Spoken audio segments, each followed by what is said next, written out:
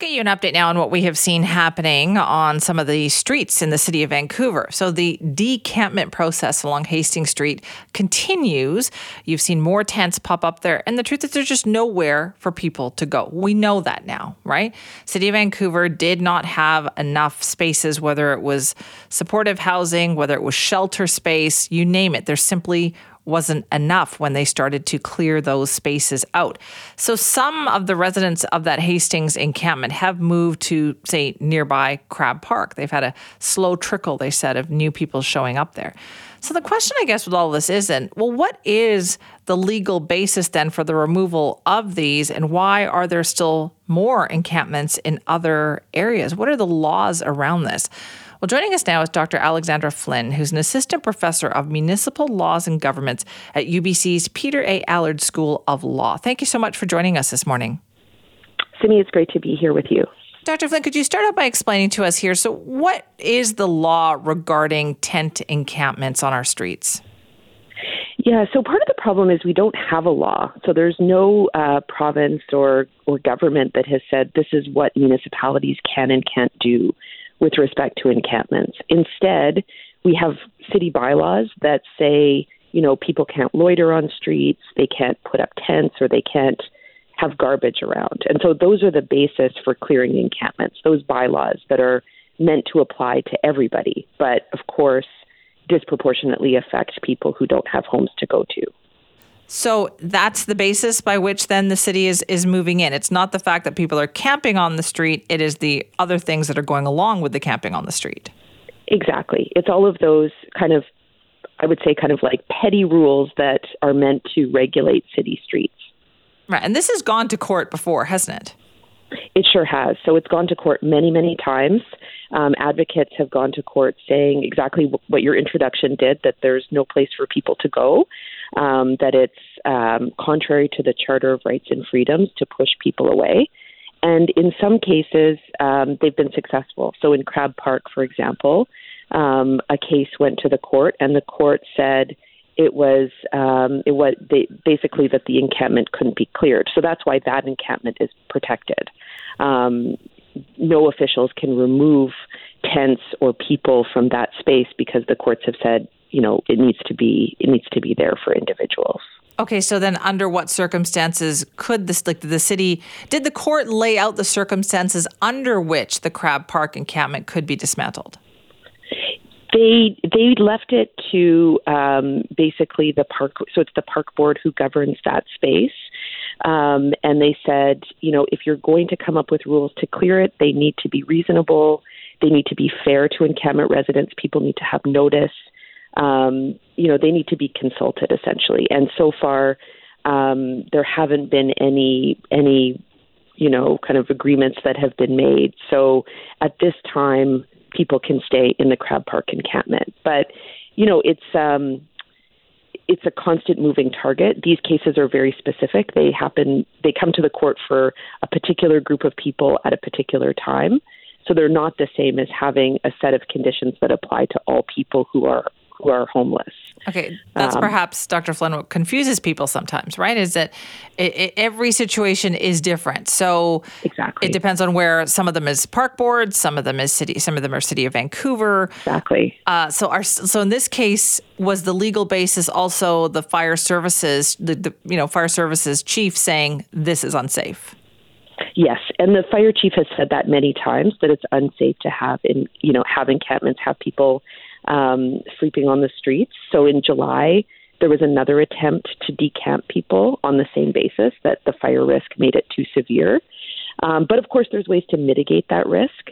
It can be mitigated like it is in Crab Park by having the right tools available should a fire come to be, or just making sure that the encampment is safer for people. So it's an argument to say that encampment shouldn't be there, but it doesn't get rid of the bottom line, which is that people really have nowhere to go.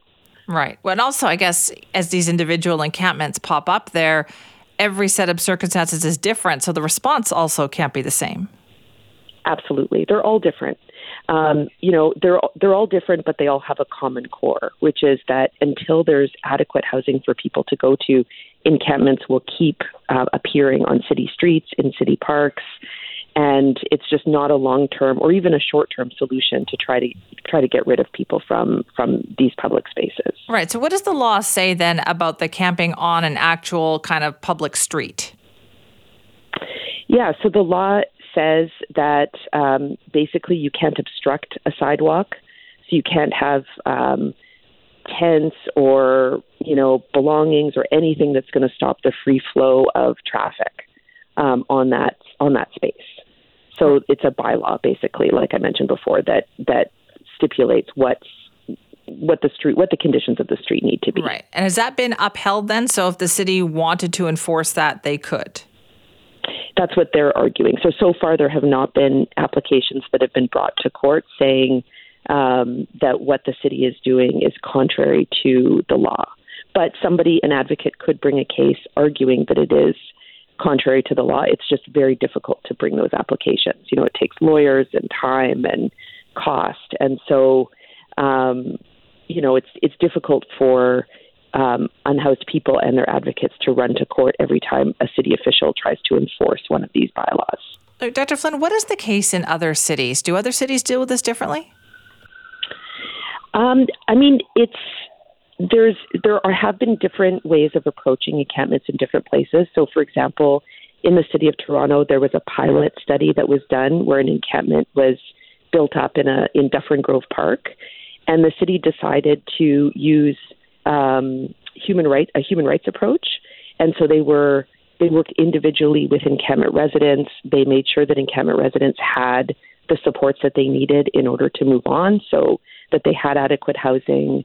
There was a space for their belongings. They had mental health and other supports. So for that pilot, it was a success.